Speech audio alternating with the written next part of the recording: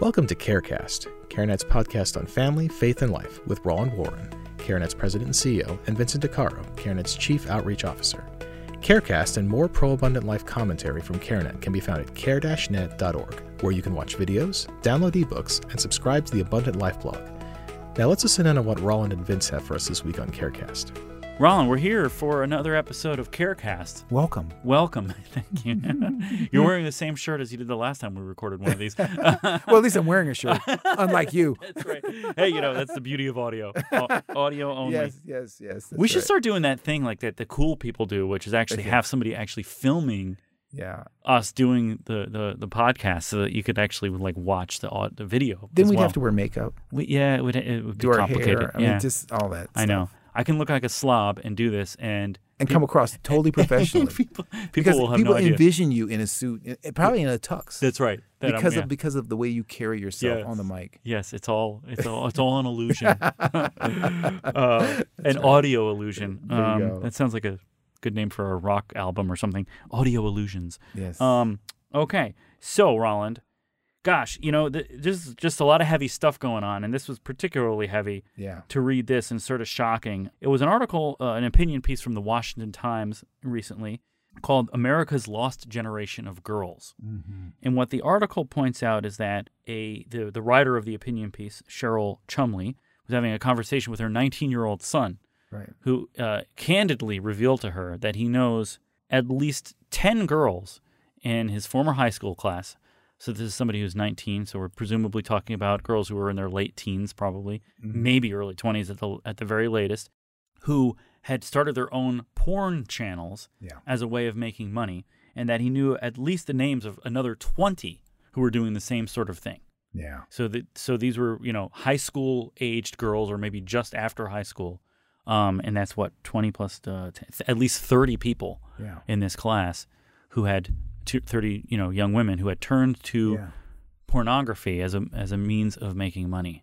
When I read that, I was just like, wow. Yeah, shocking. Wow. I mean, I know that there's a lot of that stuff going on out there. It's prevalent. I mean, it's an enormous problem, but just to think of just to put those numbers in perspective and the age of the girls, that's where it just starts to become sort of mind-boggling. Yeah, and these kinds of things also kind of trickle down into, the rest of the culture and certainly the rest of the community. Because, if you're 19, and you're doing this, well, you've got friends that are 18, 17, 16, 14, you know what I mean? So, so I wouldn't doubt also that there are, more young girls that are actually in high school and are doing the same kind of thing from an economic perspective. And it just really does speak to, kind of what's happened, to our culture. And the title of the article is Lost Generation of Girls. And I really think that this is a reflection of just sort of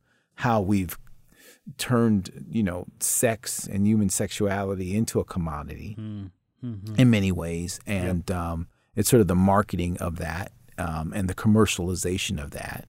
And, even when we talk about the life issue, which is kind of our core issue, that, the way that it's talked about, and basically it's a morally neutral consumer product that women want and need, right? So that's what abortion is, right? That way. So in the same way, once you have a consumer mindset, then things that should not be consumer become consumer, because that's the orientation of the culture. And certainly our children, are kind of canaries in the mine in a lot of ways that kind of reflect that reality. Ideas have consequences. Yeah, and I think you can certainly see the use of that language when it comes to the pornography world, however you want to call it. But I've noticed that recently there have been more, liberal folks who have started to use the word sex work. Yeah. To sort of try to legitimize it. So it's always sort of been the belief, at least historically, that this was, pornography and prostitution and all this stuff was basically men abusing women in some way, shape, or form, exploiting women, abusing women, using women, commoditizing women for their own, pleasure, gain, power, whatever you want to call it. But I guess in some sort of attempt to sort of turn the tables and take ownership of this, women are now saying, well, no, this is, I'm not being exploited. This is sex work. Right. This is my job. Yeah, it's just sort of a perversion of the whole concept of empowerment. Right. So, it's interesting because empowerment is neither a vice nor a virtue. Mm-hmm. It really depends on empowered to what end. Mm-hmm. Mm-hmm. Like I often tell people that the most empowered woman and the first empowered woman, but no woman has been more empowered than Eve, right? I mean, Eve was the most empowered woman there ever was, right? She had this connection with God. I mean, just all the power that God gave her in her humanity, because she was created in the image of God. And certainly this was before sin came into the world. So she had the absence of sin and the presence of righteousness, right? So fully empowered, the fullness of all of that. But that empowerment was not a virtue when she sinned. Right? So it's empowerment to what end? Right? That's really the question. It's not just the verb empower, but it's to what end? Right? Yeah. It's the predicate to do what? Right. The predicate is what determines it. So someone might try to spin this and say, "Well, you go, girl. You're empowered to basically sell your body. Therefore, you're not being exploited." Really? Yeah. Certainly not from the perspective of the person that's doing the exploiting. He doesn't really he doesn't care about what words we're using to describe it or the attitude of the person. It's exploitation is exploitation. It's exploitation, right? And it doesn't. And whether you feel like you're being exploited or not, rather, it doesn't necessarily frame it that way. Right. You know what I mean? Because sometimes people can be in a situation where they're so deceived that they don't even realize it. Take someone who's in a domestic violence situation or a domestic abuse situation, right? Often what you find, right, for people anybody who works in that work, and we got connected to that a little bit when we were at National Fatherhood Initiative. Often in those situations, a woman would be in that situation and people would be trying to get her out. And she would be rejecting the fact that she was in an abusive situation. Right. Yeah. Right? Because she, quote, didn't define it as abuse because she was so deceived. Maybe even defined it as love. Even defined it as me. Exactly. Right? Yeah. And the abuser, right, always says that, right? In that context. Yeah. So you can't necessarily, define it based on what a perspective that a person has, because sometimes a person's perspective can be jaded by experience, right? By the experience of what they're going through or that they're living in, and that's why there's a truth separate and distinct from what we may believe, right? So God created us with a sexuality that He said was a good thing, and it was not to be used in an exploitive kind of way, to entice others, or to be exploited personally. You know what I'm saying? Sure, so there's a framework of how we were designed, and when God created sex and created Adam and Eve and said it is good, and the sex act, it was good, and our sexuality, it is good. In that context, it was not, it was not from the perspective of exploitation, right? It was a gift from God in that way. Yeah, sure. So, I think that this is really, really problematic. And I think in a lot of ways, what it communicates about sex and how that's being commoditized for these young girls in many cases, and certainly young women, how they're thinking about sex. Don't think that that's not going to affect how you move into, relationships, into marriage, the expectation. The damage that's done there. The damage that's done there in terms of that. And certainly it is, to get upstream, it also in a lot of ways probably kind of reflects, somewhat of a breakdown of the family and God's design for the family, that, a young woman would think, this is a good thing for me to do with my body, so to speak. And we just know from our work at National Fatherhood Initiative that, when girls grow up, absent their father, they're more likely to engage in risky sexual activity and all these other factors that we know are at play there when fathers aren't present and, fulfilling the role that they're intended to fulfill.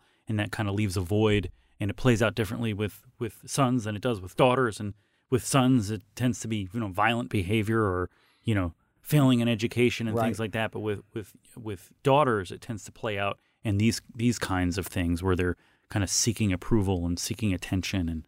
And of course, it's not always the case, but certainly the risk is significantly increased when the father is absent. And and just kind of bringing this back to CareNet's issue of protecting the unborn.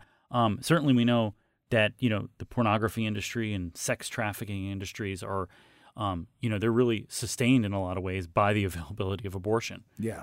That's how these, to use the word sex workers, right? That's how the women who are unfortunately involved in these things, that's how they're kept in that. That's how the men, unfortunately, who are exploiting them and employing them, that's how they keep them earning money. Yep. Because they get pregnant, get an abortion, and then you're back on the streets, right? Absolutely, because it's a business, it's a commodity, that kind of thing. I don't want my quote product off the shelf. Yeah, right. And abortion enables you to get your product right back on the shelf very quickly. Yes, and very inexpensively in a relative sense to what. So there's horror. I mean, there are horror stories that come out of the porn industry and the sex trafficking industry of the abortions that women are forced to go through, like you said, so that they can continue working. Yeah. Right. So whether or not you're kind of saying that, well, this is work and I'm empowered because I'm doing this work. I mean, it's, calling it that doesn't change the nature of the ugly kind of nature of what it is. I agree. Even if it never necessarily reaches that extreme, right? Maybe some of these girls that went to this boys' high school, maybe they're just doing this as a little, what do they call it these days? A side hustle. Yeah. Just to earn some extra cash. But it's that sort of risky behavior that certainly can lead to things like unplanned pregnancies and other issues that then have to be dealt with in other ways, and it just it gets messy. Yeah, absolutely, and we certainly see a lot of that in terms of what we do. So lots to pray about, particularly for our young people, and the worldview that creates a culture where this kind of thing is happening. Yeah. And it's I think we need to stand against rate. that. Yeah. It is. Yeah. So prayers needed. All Amen. Right. Thank you, Roland. Mm-hmm. We hope you enjoyed this episode of CareCast. For more Pro-Abundant Life commentary and practical resources, please visit care-net.org. There you can subscribe to the Abundant Life blog, giving you access to videos, ebooks, podcasts, and other resources to help turn your pro-life passion into pro-abundant life action. Until next time, we pray that God blesses you and yours daily.